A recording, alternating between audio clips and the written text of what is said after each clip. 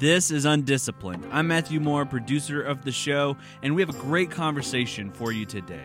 This episode was recorded live at the historic St. James Missionary Baptist Church in Fayetteville. Before we jump into the conversation, I wanted to give you a heads up that we ran into a snag with recording this conversation, so you may notice a little bit of noise that you don't traditionally hear on this show. That's the give and take of producing a live episode. This was a really great conversation, so let's get into it. Thank you for coming out. Thank you. My name is Matthew Moore. I am a reporter and producer for KUAF, and I'm the producer for Undisciplined. And we are very excited to be here in Fayetteville at St. James Missionary Baptist Church. We're grateful for this opportunity to be here, and we're grateful for those of you who are joining us online, those of you who are live with us, and those of you who next week will be hearing this on the podcast. I will take a moment to introduce our host, Dr. Carrie Banton. Good evening, everyone. Thank you so much for having us. It's a pleasure to be here at my home church that has been, my attendance has been disrupted by COVID. I hope Pastor Smith has not marked me off the roll. But it's really a joy to be here and to be amongst these great panelists. I want to, before we start, to give an overview of the topic that we'll be discussing today, which is religion and liberation. And before we get with these experts, the theologists, I wanted to, who represent various denominations, I wanted to give a view from another denomination that I'm familiar with by reading a little excerpt from a professor and mentor of mine, Dennis Dickerson, and his recent book that was published by Cambridge University Press on the African Methodist Episcopal Church history. In 1903, W.E.B. Du Bois, hardly a denominational partisan, described the great African Methodist Church as, quote, the greatest Negro organization in the world, end of quote. Only the National Baptist Convention, recently organized in 1896, exceeded the 500,000 membership that the African Methodist Episcopalians claimed. But the Baptists, an aggregation of autonomous state conventions and local congregations, lacked the hierarchical structure of this Black Methodist body.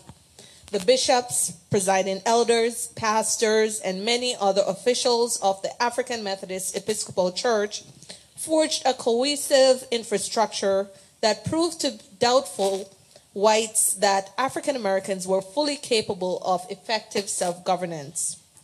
In addition to Du Bois's praise for the institutional achievements of the AME Church, he was equally impressed with its longevity. Already a century old at the time of Du Bois's comments, African Methodism had become a venerable religious body with bishops who were, quote, among the most powerful Negro rulers in the world.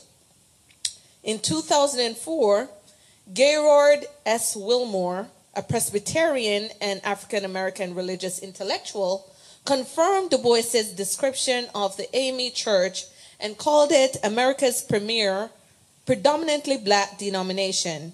Just as African Methodism drew Du Bois and Wilmore's admiration, other scholars discovered crucial liberation themes in the AME narrative which explained, defined, and reflected the discourse and strategies that African Americans pursued to attain their freedom.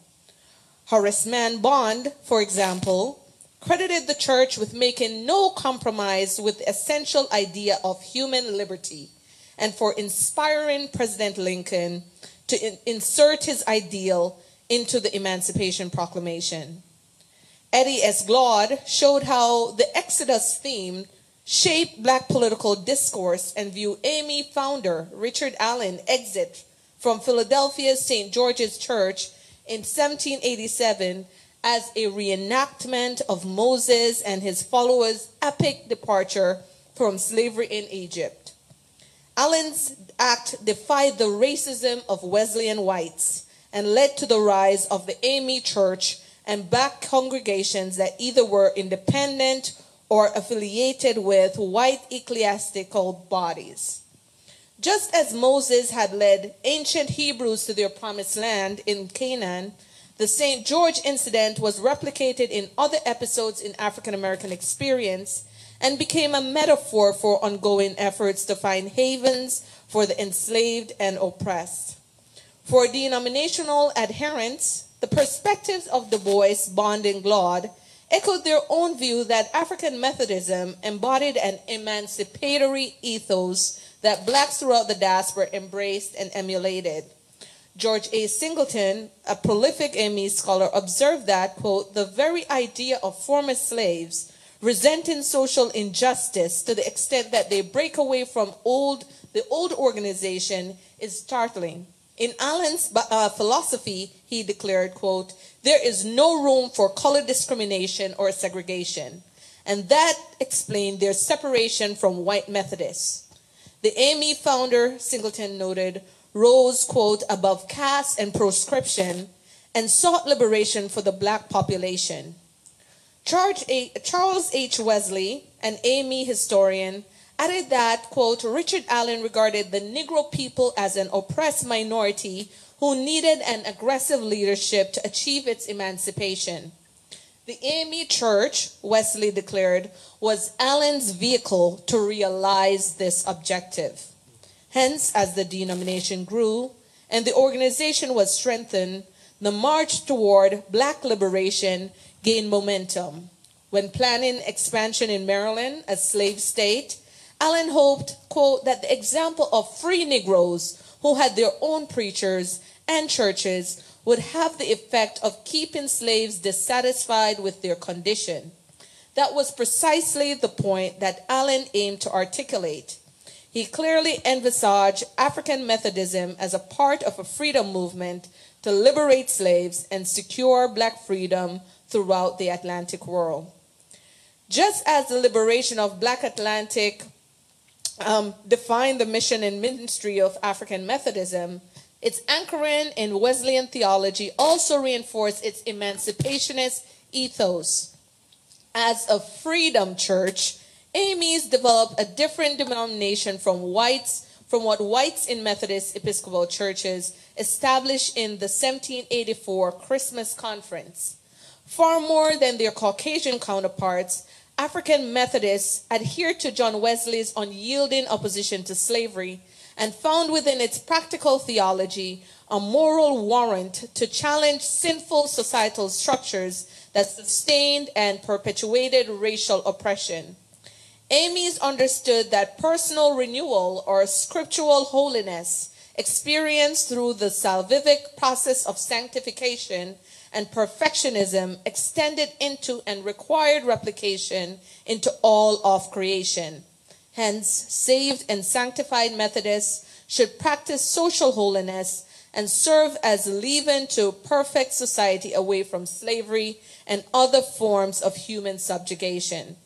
Commitment to these theological tenets spurred Richard Allen, Daniel Coker, and other AME founders during the lifetime of John Wesley to develop an alternative vision of American-based Methodism that was truer to the founders' intentions than the Wesleyan whites envisaged.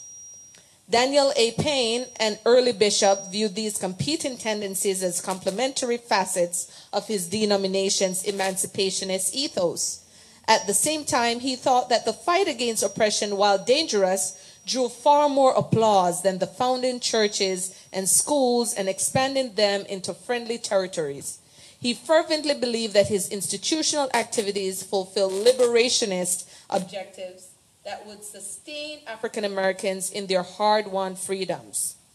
Carol George, in her assessment of antebellum black clergy, who selected institutional building over abolitionist activity, acknowledged the tensions between these two vocational paths and concluded that both choices involved emancipationist objectives. Paine offered an apologia for his vocational decision by comparing himself to his contemporary Frederick Douglass, the celebrated abolitionist and black equal rights champion. Douglass, who had been affiliated with Baltimore's Bethel AME Church, escaped slavery in 1838 and became an AME Zion exhorter in New Bedford, Massachusetts. Like Paine, white abolitionists heard him speak and immediately drafted the eloquent ex-slave into organized abolitionism. Paine believed, however, that he and Douglass were divinely assigned to their respective roles in the black freedom struggle. Frederick Douglass, he declared, was fitted for this speciality. Daniel Alexander Paine for his. Frederick Douglass could not do the work that was assigned to Daniel Alexander Paine, nor Daniel Alexander Paine the work assigned to Frederick Douglass. Du Bois agreed that Douglass and Paine, though different, both embodied a liberationist persona. Douglass, Du Bois said, was, quote, the greatest of American Negro leaders, but Paine was, quote, less conspicuous, but of greater social significance. Henry McNeil Turner, himself a leading black spokesman, Reconstruction politician, and AME bishop, recognized the dual spheres in which Paine and Douglass operated. When Douglass visited the 1884 General Conference in Baltimore, Turner declared that, quote, as Frederick Douglass was the greatest colored statesman in the world, and as Bishop Paine is the greatest colored theologian, he would ask Bishop Paine to present Douglass to the AME audience.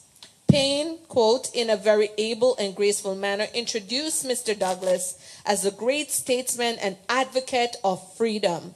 Douglass, in turn, acknowledged the influence and significance of the church. Quote, great is the press and great is the ballot, he declared, but still greater is the pulpit. This nod to Paine validated the bishop's institutional labors as integral to African American advancement as much as his own involvement in politics and protests. Paine and Douglass, in different but complementary arenas, authenticated each other as frontline leaders in the black freedom struggle. Paine envisaged the expansion of African Methodism as an affront to slavery and as a blow for freedom. Hence, those who undertook institutional tasks were obliged to relate them to emancipationist objectives. And I'll stop there and get to our panelists. Certainly, that is just one view from the church. So I'll take a moment to introduce our panel here. On our far right here, we have Lowell Taylor. Thank you.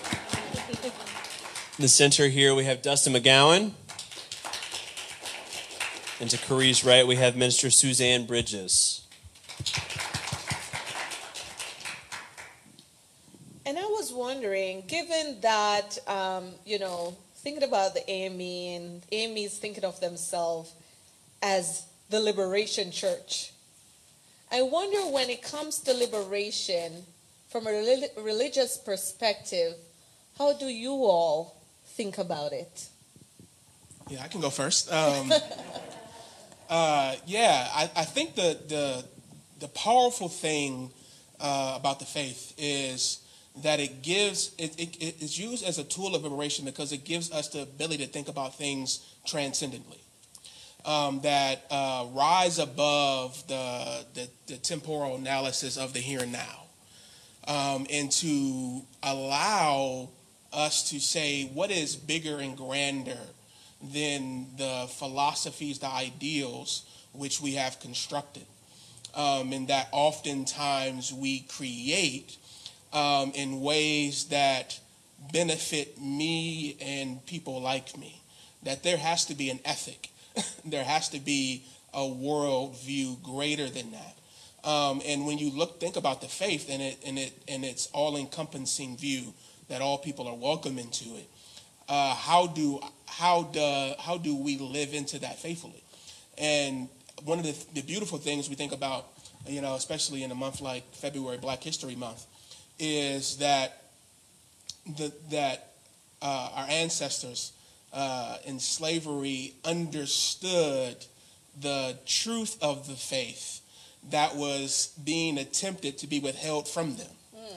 Right, even in when given Bibles that remove the Exodus and other passages of Scripture, over 70% of the Scripture, right, and anything that reference freedom and liberation, you know that this is not the whole story, that this is pointing to something, and to be used as that tool, and that if you track, in our country, the history of the Black liberation struggle, faith has always been at the center of it, right? We think about the Underground Railroad, right? Many of the songs that talked about how to escape were Black Christian spirituals, right? We talk about many of the people who are the archetypes, who are the spearheaders of the movements from generation to generation, are people of faith, people who are digging in and saying, no, the faith in which we have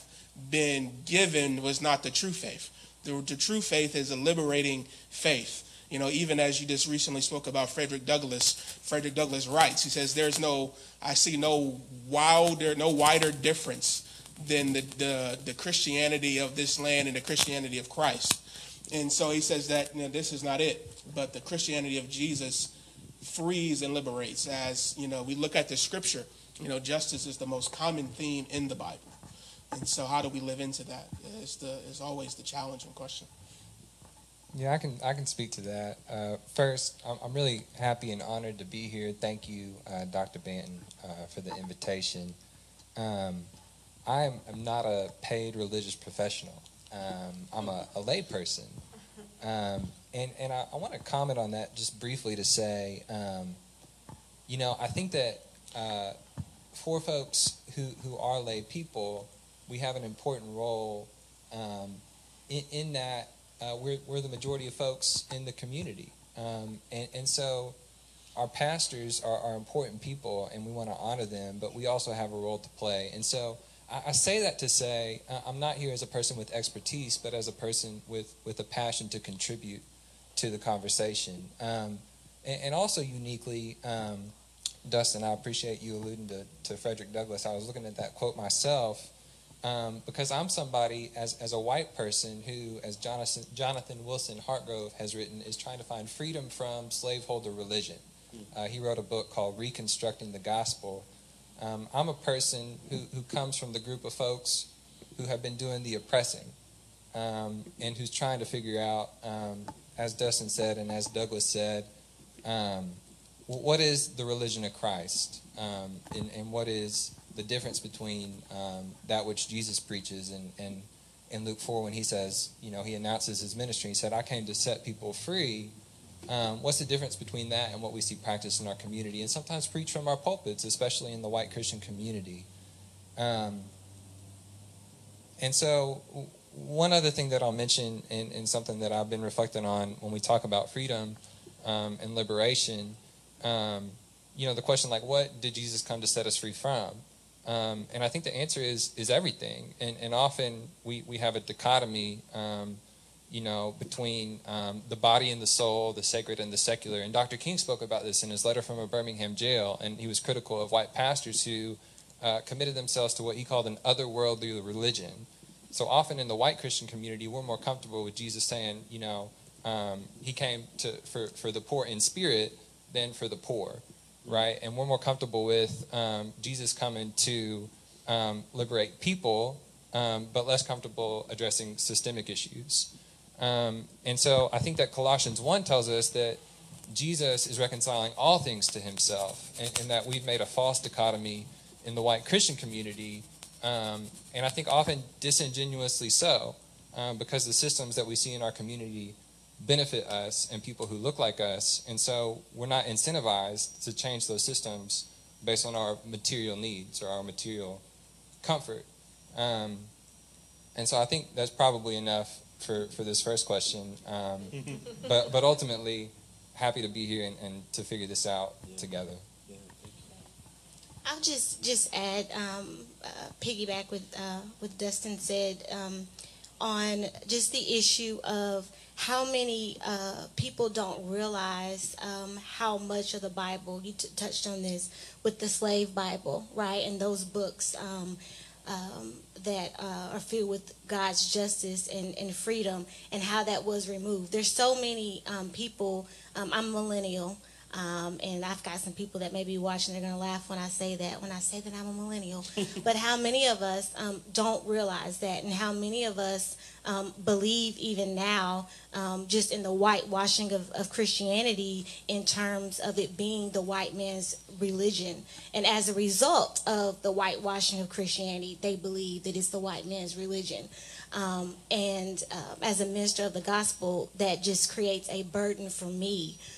Because I'm constantly having to share with others that Christianity is not the white man's religion. Has a whitewashing taken effect? Yes, but it is not the white man's religion. And my ancestors, when they heard the Bible stories, because obviously often they couldn't read the Bible for themselves, but they quickly identified with the oppressed. They quickly identified with the children of Israel. And sought after liberation and freedom. So I just wanted to add that. And there's a lot of ways that I really want to take this. There's something we talked about the letter from a Birmingham jail that Dr. King wrote. There's one piece from that specifically that always really sticks out to me when I read that. And Dr. King was writing this to white pastors. And one of the lines that he talks about is this idea that pastors were staring into the anesthetizing stained glass of their buildings, that they were comfortable where they were because the stained glass from within anesthetized them, and they didn't think about the people who were outside of those walls. They didn't think about the people who may have looked different from them, who had different experiences from them. When we think about, especially during that civil rights era, what has changed since then? And what areas can we change, and what ways do you hope that things are changing within white churches and black churches? You know, I grew up in a Baptist church, and the joke that we always made was the most segregated hour of the week is during church on Sunday mornings. That's a James Baldwin quote. That's wonderful. I love High James noon Baldwin. on Sunday. Absolutely. What can we do to make that less of a thing, or does it not need to be less of a thing? Does that make sense? Yeah, it does. I'll just quickly say one of the things is knowing our history and not forgetting our history, not rewriting our history, and not keeping our history from being taught in schools. I would say that would be the number one start. Yeah. Yeah, I think one of the important things, even as we think about the separation in the church, I think an important thing for us to be able to do, even as we even look at the scriptures, is to understand that often whom God is posturing himself against in the scripture. But a lot of times, and this is probably a reason why a lot of people don't read, the prophets, that God, when he is angry, we have to find out why he's angry. Mm-hmm. And that when God is angry, he's not angry about sexual immorality. That is a symptom of a greater problem, right? And when he calls out people, he's calling them out for injustice.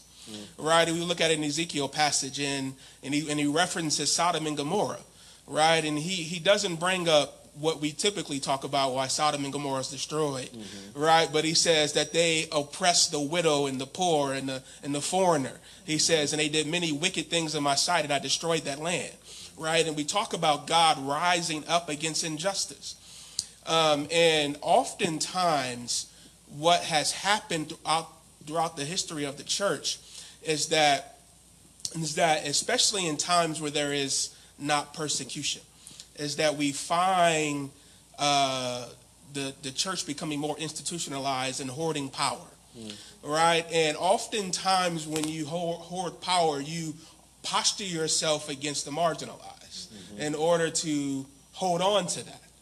And so we see that time and time again, not only in our historical context, but we see it in the scriptures as well, right? We see Jesus posturing himself against the Pharisees and the Sadducees and the scribes, right? Because they did that same thing, right? And he tells them in chapter 23 of Matthew, he says, you know, you have tithed the dill and the cumin and the mint. He says, but you should have paid more attention to the more weightier matters of the law, which is justice, which is mercy, which is faithfulness. You should have done the former without neglecting the latter. And oftentimes that's what we see in many of our churches and institutions, is that we have committed ourselves to the comfortable aspects of religion while neglecting the more important parts because they call and demand more of us, right? And it's not just, you know, as, you know, some of the prophets talks about, you know, the priests laying on beds of ivory, right? But it is a faith that actually calls out to the margins. When God says in Isaiah and in Micah, he says that the fast that I choose is that you would care for the widow and for the orphan and for the foreigner, right? He said, he's calling out, he says the things that we are giving God is not what he requests, right? And we find ourselves doing the same thing now, which is why we find, you know, in many of our churches, people siding with their own interests versus doing what's just, which is doing what is the liberating behavior, which is actually doing what Jesus would actually do. And then we actually minimize the words of Jesus because they contradict us, they condemn us, right? And we want to focus on the things that make us more at ease. Man, that'll preach, Dustin. Preach. Man.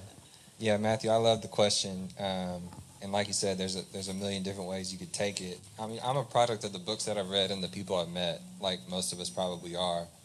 And two books come to mind. One is Jesus and the Disinherited by Howard Thurman, and another is Divided by Faith by Emerson and Smith. And, you know, the question that Howard Thurman asked in the introduction of the book is, why is it that Christianity has failed to deal radically and therefore effectively with the problem of discrimination on the basis of race and class? And in the first chapter, he answers the question. He expounds on the answer, but the answer is basically, he says, too often the price that society has paid for respectability and security is that the Christian movement in its formal expression must be on the side of the strong against the weak. Jamar Tisby in The Color of Compromise has a similar answer. He says, when it comes to racial justice, we don't have a how-to problem. We don't have a how-to problem, we have a want-to problem. And this book is addressed specifically to the white Christian community in America. He addresses two root causes of the inaction that Dr. King described in Letter from a Birmingham Jail that has continued in the white Christian community, specifically the white evangelical community: fear of man and fear of failure. And so my conviction is, you know, for myself as a white person and for my community, that ultimately, you know, as Dustin alluded to in Matthew 23, like, we have neglected the weightier matters of the law because we are afraid, because we do not trust God. And because of that, we maintain, and I think, you know, your question in part was, you know, do we need to integrate our churches? Is it a good or a bad thing that we have black and white churches? And I don't want to comment on that necessarily, but I think another important element of that question is, well, what's happening Monday to Saturday in our community? Things like the black-white wealth gap, the fact that, you know, on average, the average black household, the median black household in America has 10% of the wealth of the median white household, 60% of the income. In Washington County, 50% of the income. That the black people are over-incarcerated in our county at 4 times their share of the population. Like, what are we talking about that? So, lastly, another book that I'll reference is The Elusive Dream, written by Corey Little Edwards. And in her conclusion, she suggests as many others have, that we've watered Dr. King down, and that she says multi-ethnic churches work to the extent that they make white people comfortable. And in my personal experience, that is absolutely true, as a rule. And so I think that we have to think a lot bigger than that. And candidly, in closing, there's a number of people in the community that I was a part of, the PCA, who have left and left loud. Jamar Tisby's one of them. And I think that it's important for us as individuals to invest in institutions that are practicing what they preach. And so one of our responses, if we want to be faithful, is to ask ourselves, how are we spending our time and our money, and are the institutions that we're participating in behaving in a way that's consistent with what we believe? Yeah, I wonder if there's an element of as I think about this, what I often hear from folks is, well, I as a white person, I worked hard for this. I didn't come from wealth. I didn't come from money. There's this zero-sum mentality that's involved in this. How does that reconcile with theology and liberation? This idea that I shouldn't have to give up something that I have worked hard for, so that you can also. Do you see where I'm coming from there? Protestant work ethic. Right. I mean, there's this element of this in the church that, I have worked so hard to get to this space. Jesus has rewarded me. Right. And prosperity gospel, we could spend months talking about that. But this idea that, I have worked hard, I have prayed hard, I have done my work. Why should I have to give up what I have worked hard for and what Jesus has offered me, so that there can be an equal playing field? Yeah, there's a couple of things I want to say. One thing I want to throw in for the previous question, because we often talk about the divisiveness, the division in churches, and I think it's important for us to know that the black church is born out of the exclusion of the white church, right? And so even in what you just read, right, Richard Allen and others, yeah, exactly, is because they were not welcomed into that space. They had to create their own space.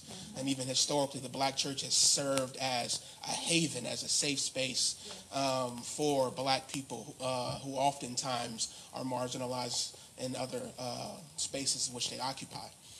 Secondly, when we talk about the issue of how do we really live into the justice narrative, I think we really have found ourselves in a space to where we have oftentimes, we side with power, and again, as I said before, we protect our own interest, and we're not willing to speak difficult truths at necessary times.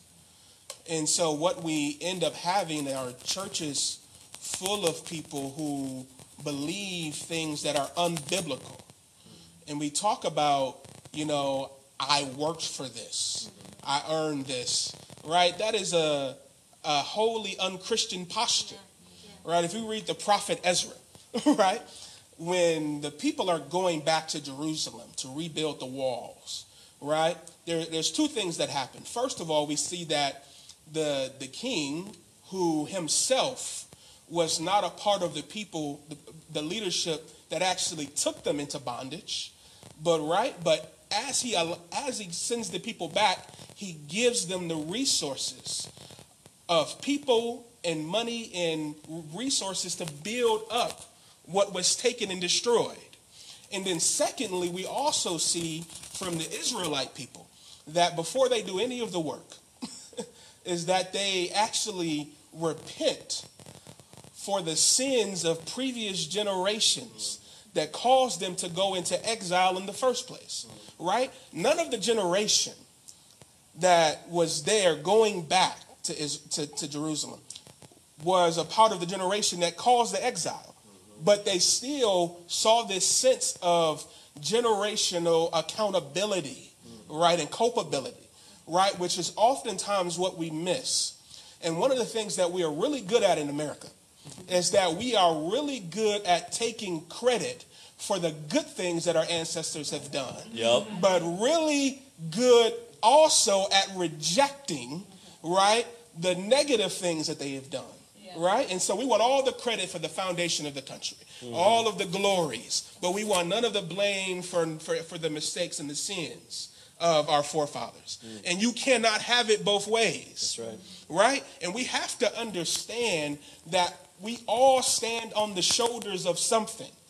There is no such thing as a self-made man. Every single one of us benefit from community. Right? We are shaped, we are molded, we are aided, right, by society, by relationships, by school systems, by all types of things that help us become who we are. Right? It is the delusion of the American dream that allows us to say things that make zero sense and are wholly biblically, anti-Christian, anti-biblical, and while professing ourselves to be Christians at the same time. Yeah, I was just going to say, we all want this badge of saying that we're a Christian, right? Because if you're a Christian, then that means you're good. Good is synonymous with being a Christian. And even just with that question, the two things that I kept hearing were I and works, which what you already pointed out is just completely against what Jesus stood for. But that is as a result of being socialized in an individualized society that we think of I, me, when Jesus says, die daily, deny yourself, pick up your cross and follow me. And so we want to say and profess that we're Christians, but we don't want to walk that thing out. Yeah, which I guess harkens back to, we have to remember that we also live in a capitalist society, and that individualist ethos is part of that, and has been co-opted by the church as well. So that and then interesting aside to that is in the ways in which African Americans, as African descended people, usually think about themselves as part of a community rather than as the individualist perspective that America thrust upon its citizens.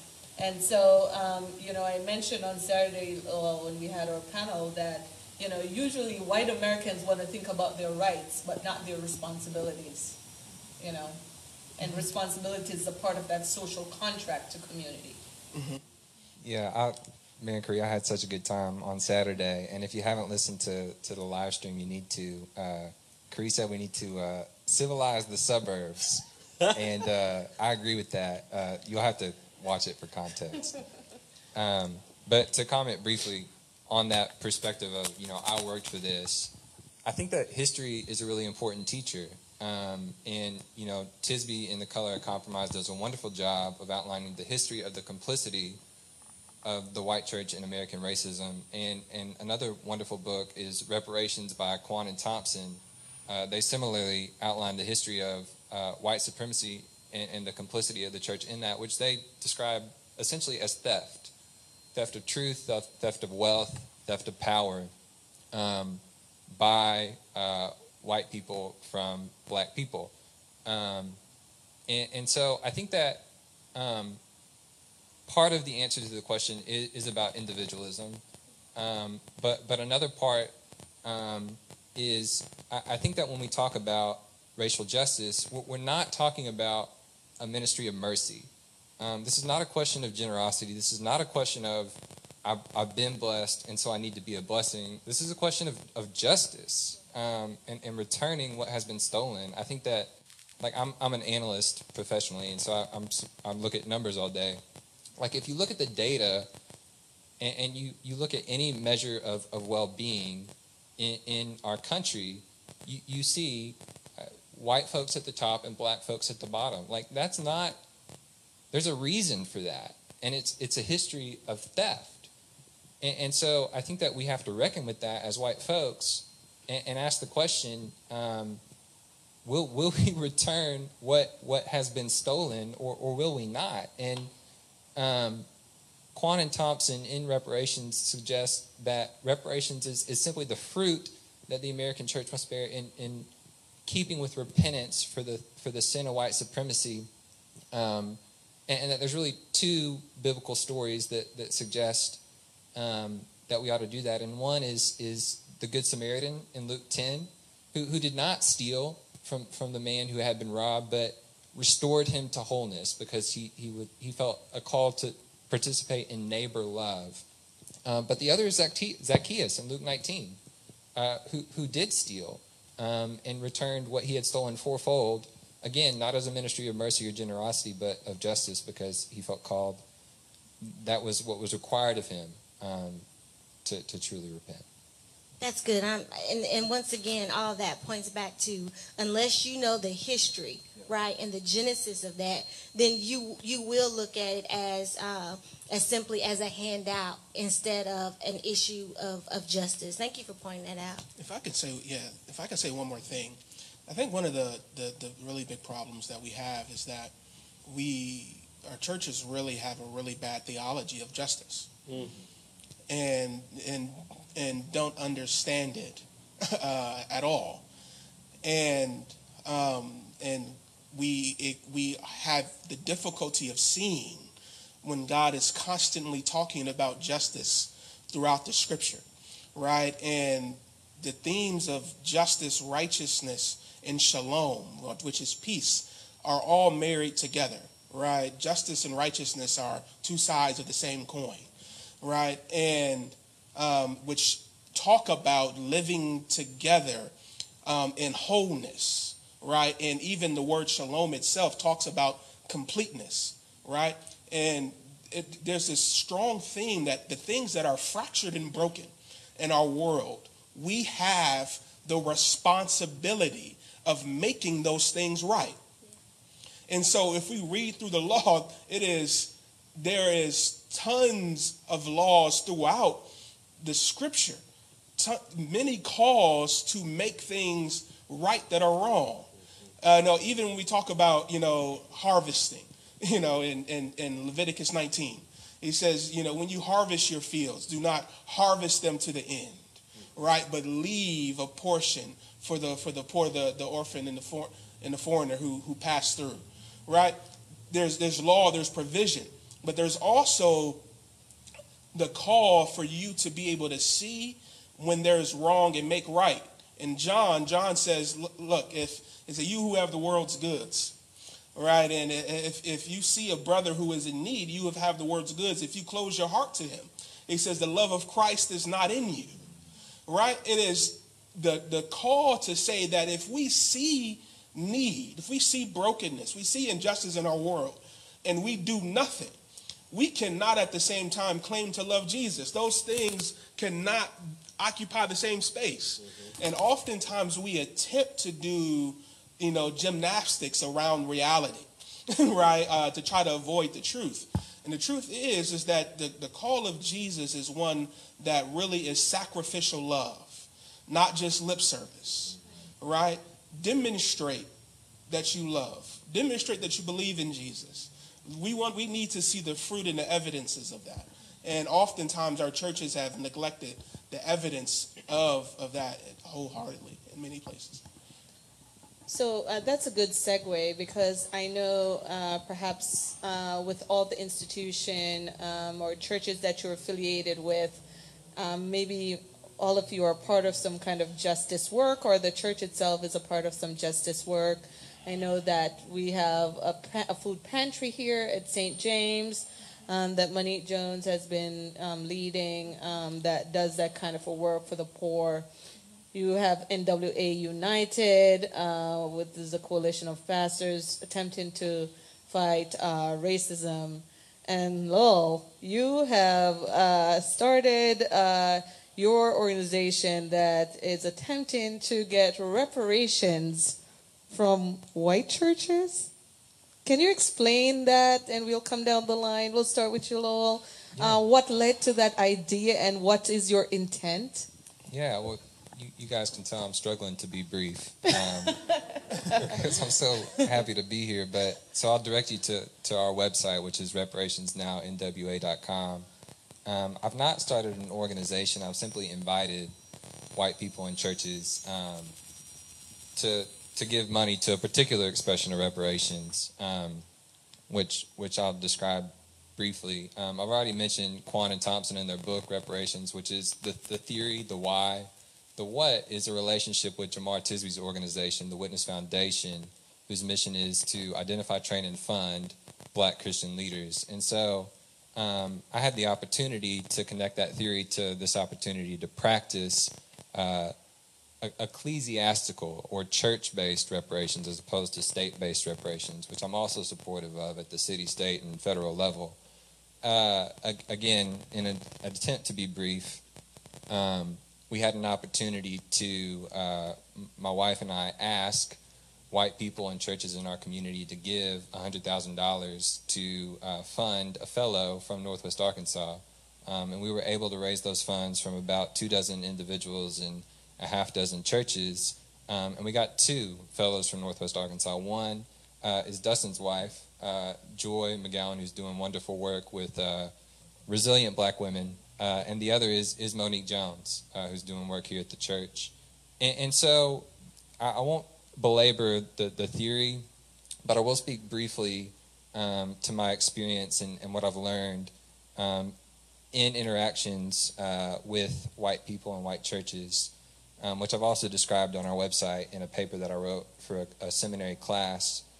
But I believe that it's true what Emerson and Smith wrote in Divided by Faith, and they concluded that white evangelicalism likely does more to perpetuate the racialized society than to reduce it, because we've misunderstood the problem of and solution to racism. We think it's a broken Black people problem.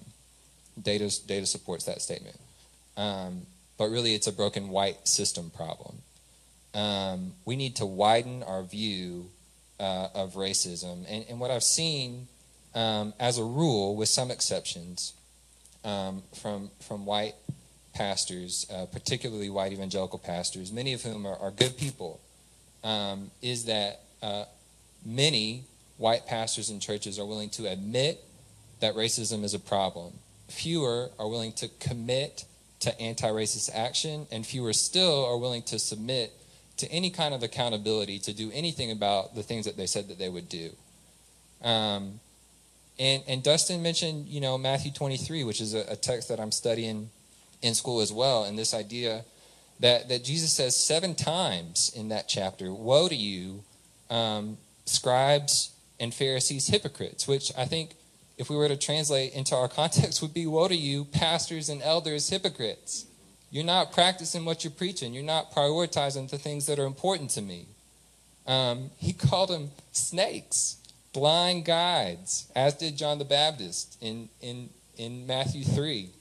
They tried to throw him off a cliff after his first sermon in Luke 4. And so I think that the ending wasn't very strong either. They ended up hanging him on a cross. Yeah. Yeah, and so spoiler alert. What are a couple of my conclusions currently, which I'm sure will evolve? So I concluded this most recent paper that I wrote, in which I reflected on the last year or so with this reparations project, with really 2 applications for myself and people like me. And one is that we need to learn from non-white people. That includes, but it isn't limited to, African American folks, in terms of what we read, who we listen to, who we spend time with, particularly how to lament.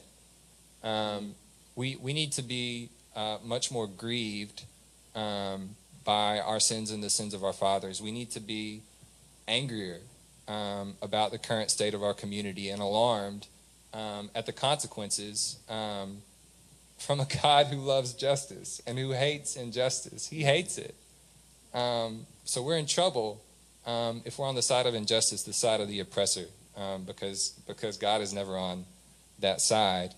And this is not an original statement. This is not Lowell Taylor, but we need to leave. Some of us need to leave white churches, taking our tithes with us. I can't quote it from memory, but Robert Jones wrote 2 wonderful books. One is The End of White Christian America, and the other is White Too Long.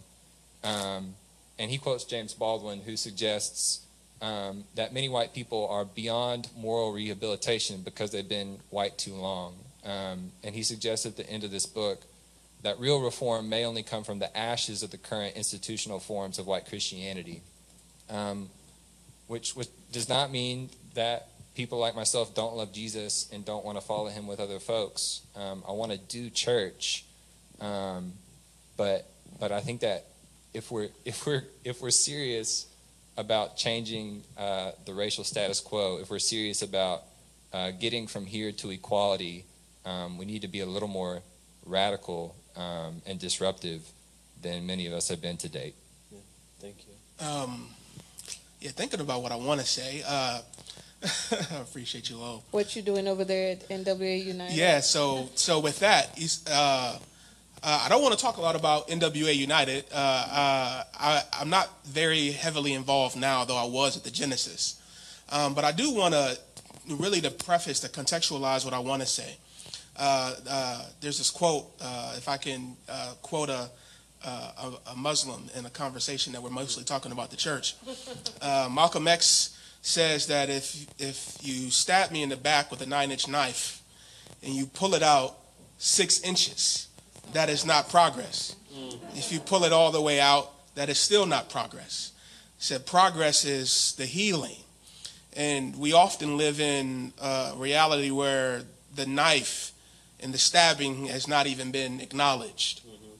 And oftentimes what I have a problem with is that our churches have become satisfied with engaging in static actions that they claim are for justice and move the needle forward, but wholly neglecting the dynamic actions that can be taken to actually create transformational change.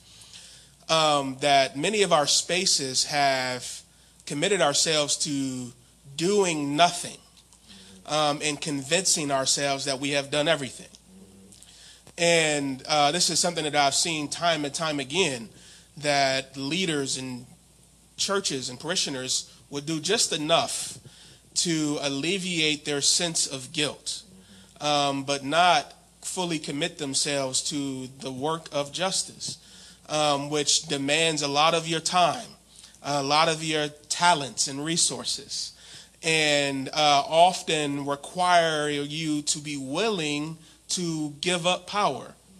And we have seen that we have a church, especially in our country, that is in love with power and hoards it, and oftentimes allows that to prevent them from doing what's right. I sat on this very stage probably 2 years ago with a pastor, prominent pastor in this community, who talked about his fear of losing his influence if he did this work.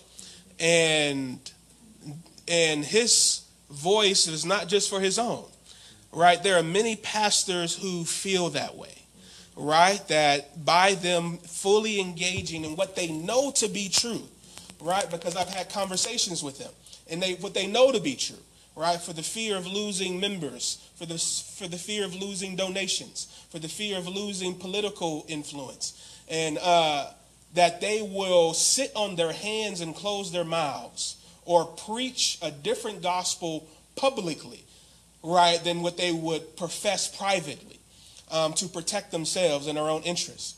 And the reality is nothing changes if people are not willing to give a lot more than what they're willing to give. If we talk about as Christians, what does it mean to follow Jesus, right? Jesus demands everything. If we are willing to give Jesus anything less than our lives, then we are not willing to give him enough, right? And if you claim to be a Christian and the call from the gospel to pursue justice, right? If you're not willing if you're willing to give anything less than your life, you're not willing to give enough to be faithful to Jesus. And those are the hard truths that need to be echoed. They need to be called out. And oftentimes we become comfortable with allowing ourselves to appease white leaders and people who aren't willing to who really aren't committed to doing the work. but really just want to be able to say, hey, I heard your conversation. We gave a little bit of money here. We're good, right? Versus, hey, we are engaged in the long work of making this right? The reality that we have wasn't created in a weekend, and it won't be solved in one either, right? Are you willing to commit yourself to the long grind of what it takes to pursue justice? Yeah, lots of time it's I've felt the feelings and I've said the prayer, so let's move on now. Exactly. Yeah. Yeah, and just to add to that, so because I helped with that 2 years ago, a panel discussion that Dustin just referenced. And so what was happening, of course, during that time was, headlines, George Floyd. And so we received so many calls, numerous pastors in the area. I say numerous, I'll say several. I'm exaggerating. Several white pastors that reached out. And it was, well, what can we do now all of a sudden? And it was almost to appease this guilt that was being experienced. And sadly, what ended up happening was, there may have been some checks cut and there were some conversations, that were had. But now I would say that, do we hear from them now? Probably not. But the next polarizing moment that we feel, or those headlines are out, then all of a sudden, what can we do? One of the things, and I'm going to answer your question. So I'm the director of evangelism here at St. James, and one of the things that burdens my heart is the fact that as a result, and what we don't realize, I think, is that as a result of white supremacy, we have on each side, with my white brothers and sisters, we have white supremacy, we have nationalism, and then with my black brothers and sisters, we have this rise of black identity cults and other sects of just falsehood that runs rampant. And so Satan likes to use all of that, right, in order to further divide people, and it is a burden that I carry, and that I thank God for, that I carry, and that I know that He will use me to continue to preach the gospel and to continue to unite people, no matter what color you are, right, what race, gender, your background, that we are all God's children, and that there is work that needs to be done, that we not sit complicit in our silence, but that, as Dustin pointed out, we love in action. And so oftentimes I hear from so many people, well, what can we do? What is the work that needs to be done? And I think these gentlemen to my right have already outlined some things that can be done. And I'll stop there. One of the things you talked about, Robert Jones, in his book Why Too Long, the last chapter he talks about is reckoning, and this idea that we can't move forward until we reckon with what has happened and we look at the roots of what has brought us here. In order to reckon, a lot of things have to change within Christianity here in America. There's a lot of Christian nationalism, and white Christian nationalism especially here in America.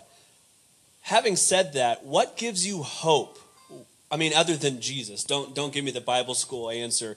But what gives you hope that liberation is possible with Christianity here in America? When you look at your brothers and sisters here in Northwest Arkansas, what gives you hope that liberation is possible and that we can move to a space where we can live alongside each other and feel this sense of brotherhood that's not separated by race or class or gender or sexual orientation? So I'll go first, but my hope and my trust is in Jesus, and I believe that it requires a heart change, and I believe that the power that it takes to do that is by the Holy Spirit, and a heart change must take place. Secondly, repentance. And repentance is not just, oh, I did wrong, God will forgive me and I'm going to remain complicit. No, repentance means that there's a change that's going to take place, that I don't ever want to do that again. And God, I need your spirit to transform my heart because I don't ever want to do that again. And so that it requires that shift, that change of direction. And in order for there to be that reckoning that's taking place, it requires repentance, which is a heart change. To borrow from Fannie Lou Hamer, she talks about, I spent years praying and I decided to pray with my feet. Mm-hmm. And I think that the hope is that we see that God is active in liberation with people on the margins and has always been, right? If we look at the historical narrative of black people, right, that justice is pushed, right? Whether or not those who in power want to concede. And I just believe, because, like Dr. King says, that, the arc of history bends towards justice. I believe that. Power concedes nothing without a demand. Yeah, absolutely. And we have to believe that. I think oftentimes we can be temporarily locked in the cultural moment that we're in. But the ability to dream and imagine that I've gained in my upbringing in the black church allows me to see the bigger, more beautiful picture, right? The picture of the progress that, my forefathers have and have built, those incredibly resilient women and men who have brought us to this time. And I don't believe that will stop. And so we have a generation, I'm a millennial too, and then the Generation Z under us are incredibly activist-minded. And I believe that people who are committed to the real Jesus will do the real work. And oftentimes, this is sad to say this, but sometimes you have to think about it, in the way in which Moses or the people in exile, generations have to die off. And people who are committed to upholding broken power structures and systems. And new generations have to raise up to who are committed to doing what's right.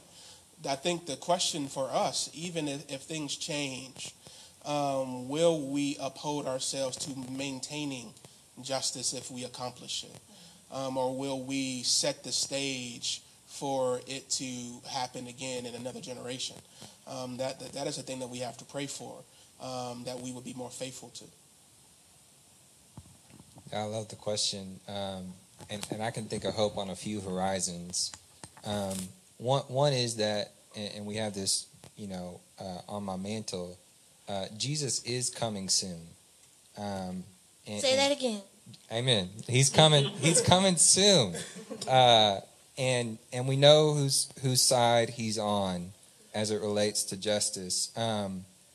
But we don't commit ourselves to some otherworldly religion, as Dr. King said. We pray with our feet. And the truth is that our country is changing. It is browning.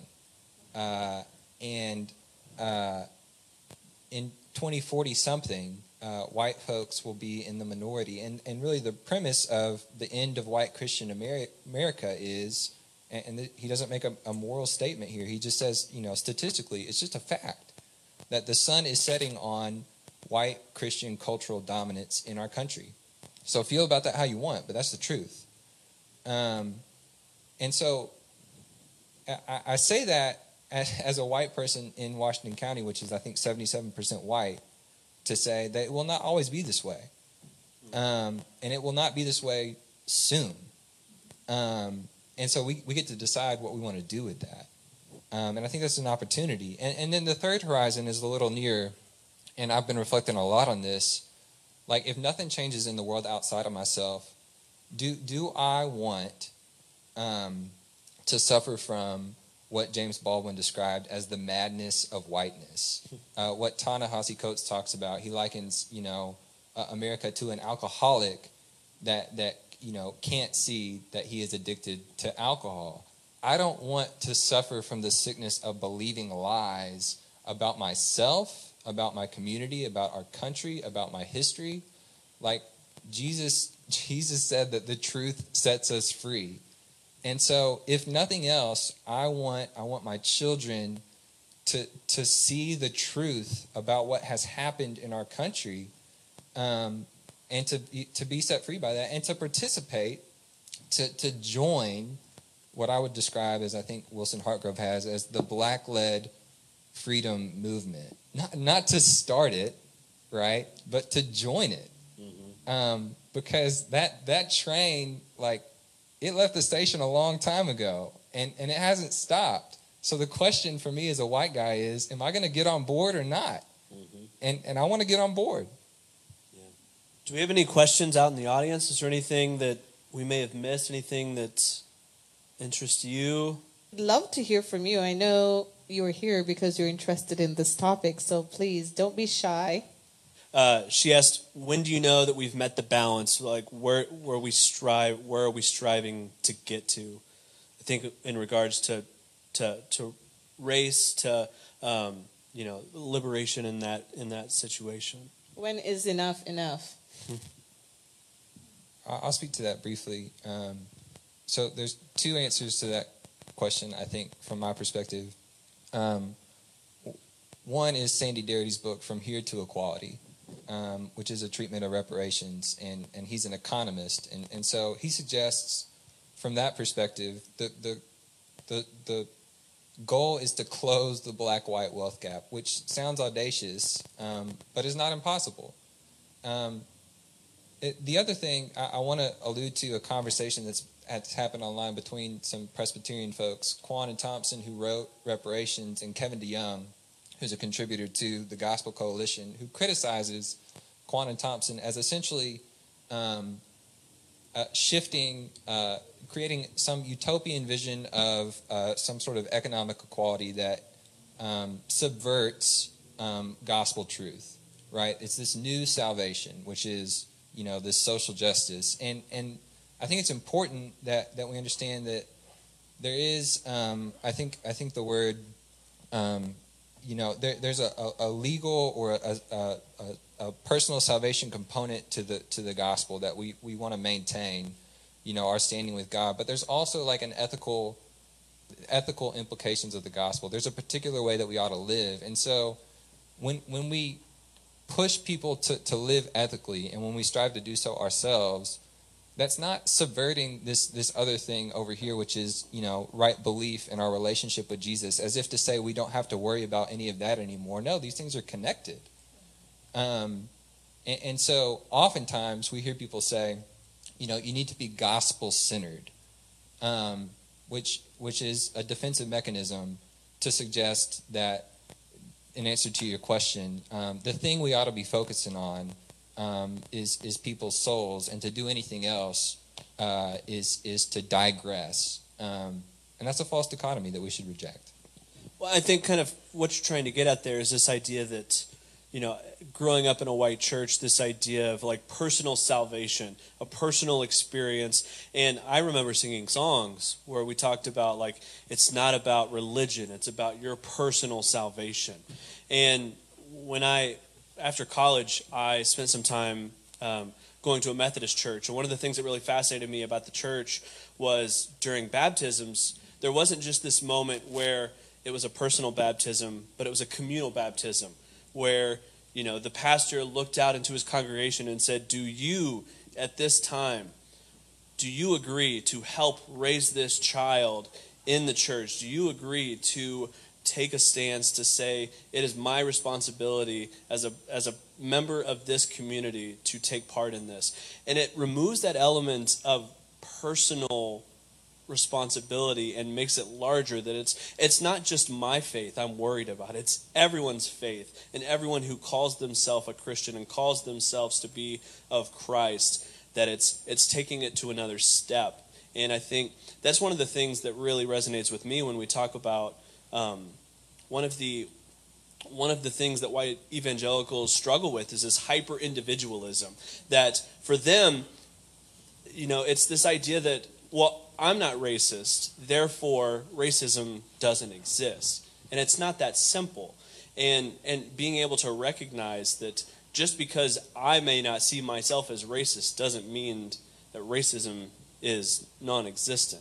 And so I'm yes-anding what you're talking about, this idea that it's more than just like a personal salvation experience, that you have this ethical, you have this more than personal responsibility within your faith. Does that make sense? Yeah, I ditto everything that's been said. I think one of the things that's very important as we think about this is that anytime that I talk about the issue of particularly American racial injustice, I never divorce that from the broader theme of justice itself, because justice in this lifetime is not a destination.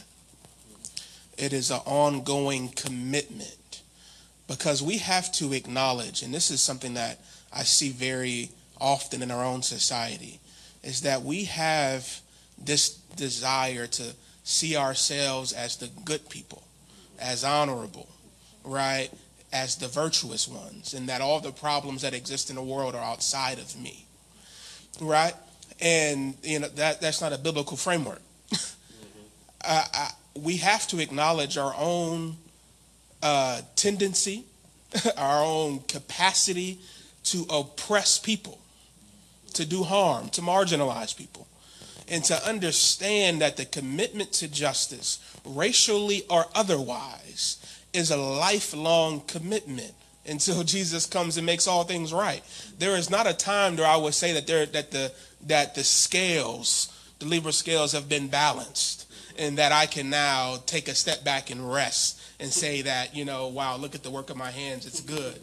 No, but in this lifetime, we will have to commit ourselves for our lives to being actively vigilant against the injustice and brokenness we see in the world, wherever it might be, right? And we take that cue from King's own life, right? When King makes the statement, injustice anywhere is a threat to justice everywhere. He is broadening the scope of what justice is beyond the black experience, right? He's speaking against the war in Vietnam and economic injustice across the land and across the globe, right? That we as people of faith who are committed to Jesus are to be committed to justice. When Jesus says he's going to come, and he talks about, in two different parables, the wheat and the tares and the sheep and the goats, right? What does Jesus say, is going to define the two different groups, right? I was hungry, did you feed me? I was naked, did you clothe me? I was in prison, did you feed me? Right? And he says, when did we see you like this? Right? And he says, whenever you neglected or did to any of these groups, right, you did them also to me. Right? And that is the thing that we have to say. There is no such thing as a social gospel. Right? The gospel always has social implications. Right? You have to truncate Jesus and remove a lot of what he says to come to the conclusion that there are two separate gospels, a social one and a pure one. And so if we want to be Christians who are faithful to Jesus, faithful to the whole canon of Scripture, faithful to the prophets, right? And we don't want to be like the Pharisees who they talk about in Matthew 23 and Luke 11, you who killed the prophets, right? Because they spoke about justice. That's why they were killed, because they called the nations out about injustice. And the people didn't like it. Israel didn't like it, so they killed the prophets.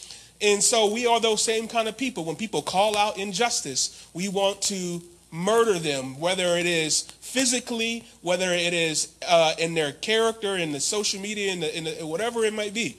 We have to see in ourselves our own tendency to be oppressors and to say, God, you called us to justice. How can we can correct that and commit our lives to that? I think I got two questions. One, You only get one, bro.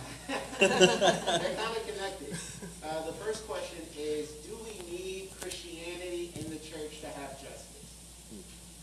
Can we have justice without Christianity and without the church? I know this is religion, but I mean, Lowell said it, like, our country is becoming more like it's the sun is setting on this like evangelical Christian framework.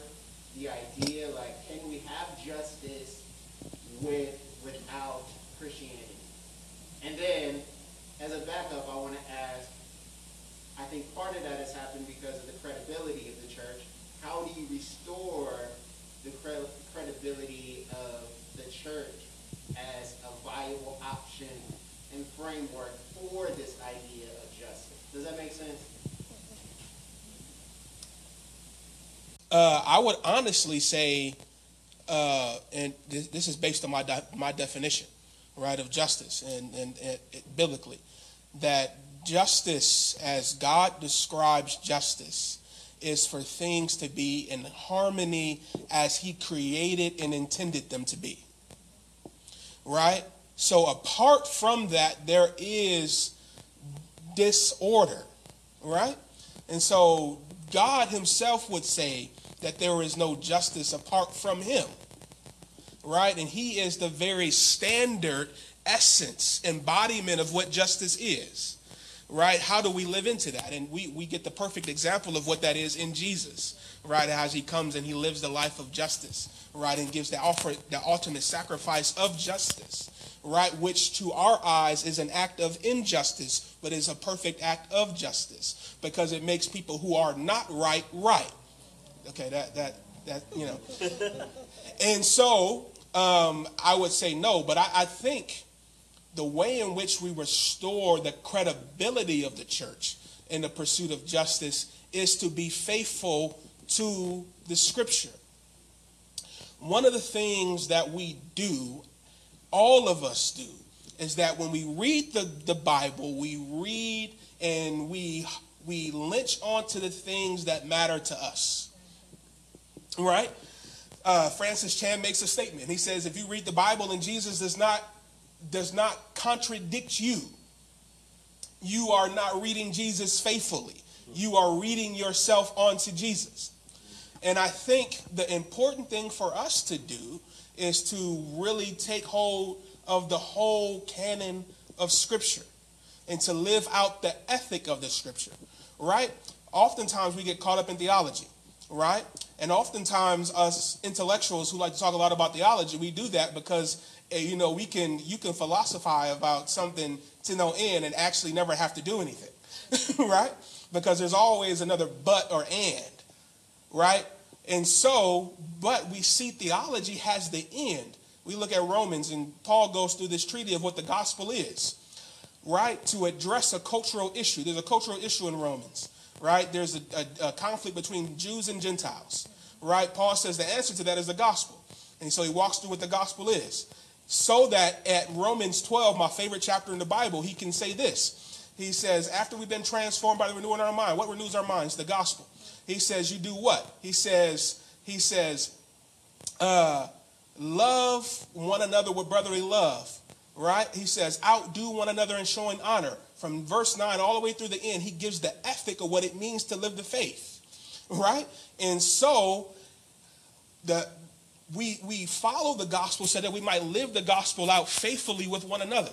And so that is how you reclaim the ethic, right? To abandon your own perspective of it and allow Jesus and the scriptures to craft it, all of it, even the hard parts, even the difficult parts, even the violent parts, even all of that is a part of the narrative that we're supposed to be faithful to. And so whenever we try to pick and choose where we want to be, we always going to create a gospel that is going to be hypocritical and disingenuous and not transformative. And I would just say, you mentioned earlier about how going to churches and you hear pastors say, well, we need to teach the gospel and gospel-centric. And so I believe that the gospel is big enough for racial reconciliation. I believe the gospel is big enough in terms of injustices. But the thing, like Dustin just said, is that we have manipulated And I say we because that's been happening since the beginning of time. We have manipulated the Word of God. We have used and abused to fit our own agendas for what we want at that giving time in order to get what we want. And so it is not until we live out the gospel the way that God intended us to that we will see change. But again, I believe that it's with the gospel. It's only by the gospel of Jesus. It's only by the gospel. If I may, Jasper, I think it's a really important question, not in a theoretical sense, but in a, like, how are you going to live your life kind of sense. Can we have justice without the church, without Christianity, without the gospel? I don't know, but I do know that for those of us who say, I want to follow Jesus, we need to pay more attention to how he treated people who were not church folks. And for me, part of, I left a church. I'm not currently a member of a church. I'm attending one, this one. But today I'm not a member of a church. And so I lost that community, and I realized there's all these other wonderful people in my city who are made in the image of God, whom he loves, whom he's given common grace and skills and abilities and talents, who are doing wonderful work in my community, who I have looked down on because they don't know my Jesus. I've been like, Luke 18 is one of my favorites, the parable of the tax collector and the Pharisee. The Pharisee says, God, thank you that I'm not like this person and this person and this person. And the tax collector says, God, have mercy on me, a sinner. And Jesus says, that guy goes home justified, not the first guy. Mm-hmm. And so I think for those of us who say, man, we understand biblical justice, we understand Jesus, we understand theology, we know all this stuff. We need to take a different posture towards our community.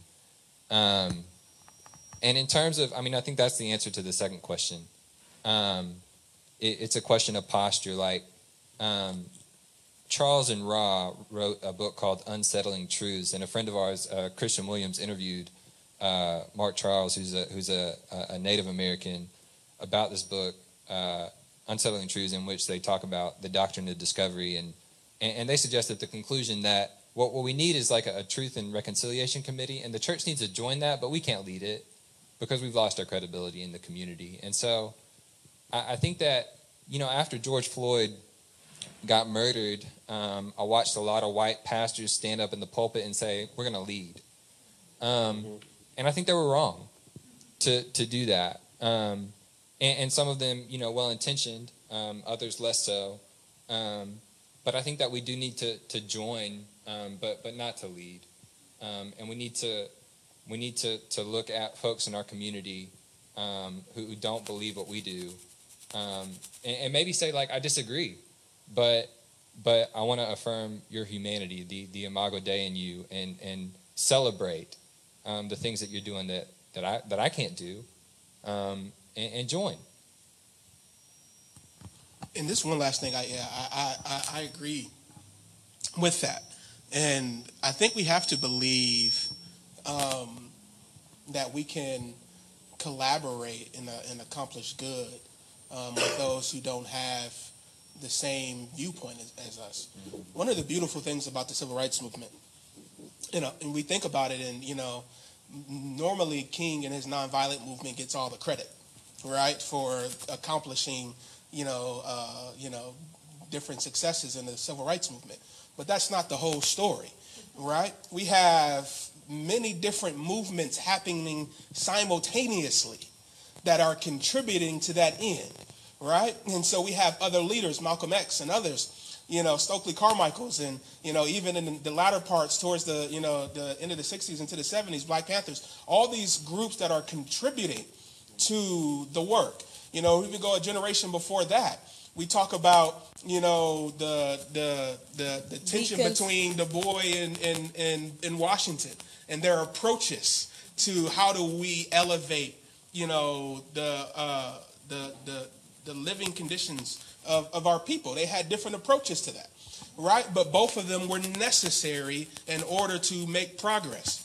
And I think we could, just to jump in there, we could talk about the deacons of defense who provided the security so that Absolutely. Martin Luther King could be nonviolent. Absolutely. He had the blicky in the car behind King so that, King could be like, peace and love, knowing he had shooters in the back. Absolutely. And so, we have to acknowledge that. And I think any one of us have to be humble enough to acknowledge that it takes all of us.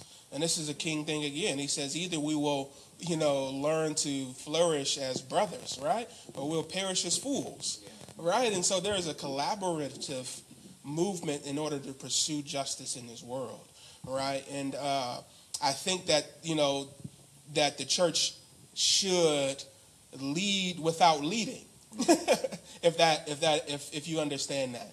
Right, as the church has done historically, and I'm not just talking about the last couple of centuries, from the beginning of the early church, right? Even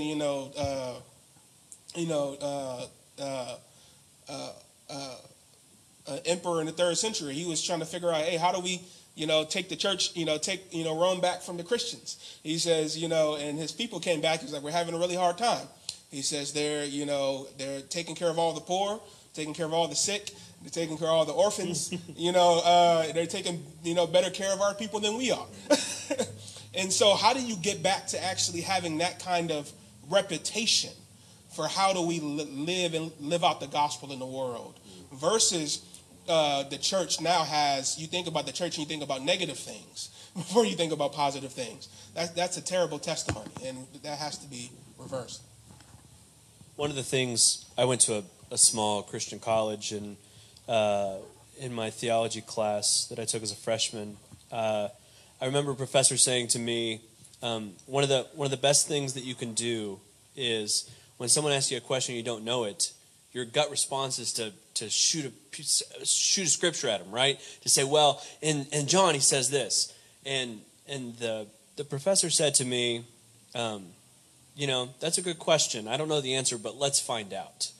And it's this sense of invitation, this saying, I don't know the answer, you don't know the answer, let's find out together and let's learn together. It's this sense of humility, it's this sense of bonding, it's this sense of realizing that we're both human, that we don't know the answers, but this invitation to find out together I think is really important. And I think really gets to this idea that you're talking about is, as a church, perhaps that's what we ought to do, is especially as we look at the white church, that the white church shouldn't be the folks saying, I'm going to fix racism. They should be the ones saying, I don't know the answer, but let's find out.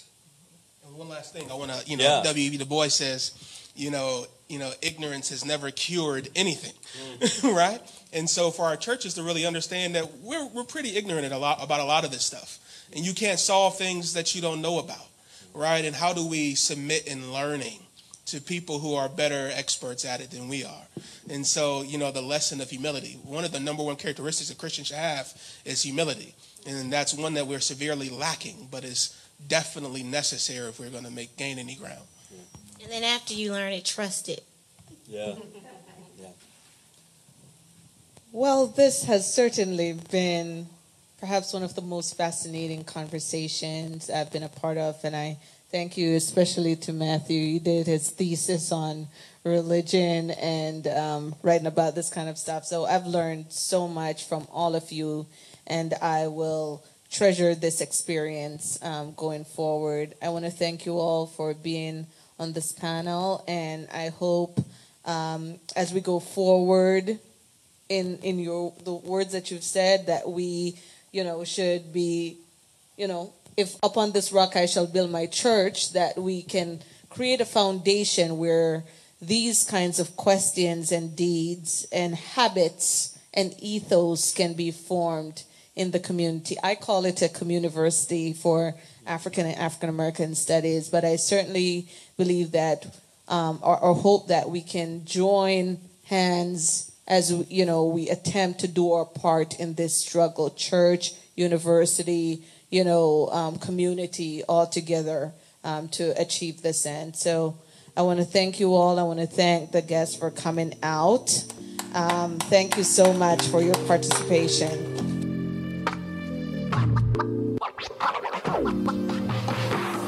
Our panelists were Suzanne Bridges, Dustin McGowan, and Lowell Taylor. Thanks to the folks at St. James Missionary Baptist Church for recording and live streaming this conversation. The show is produced by me, Matthew Moore, and our host is Carrie Banton. Undisciplined is a collaboration between KUAF Public Radio, Ozarks at Large, and the African and African American Studies program at the University of Arkansas. If you haven't yet, subscribe to the pod and tell a friend. Thanks for listening.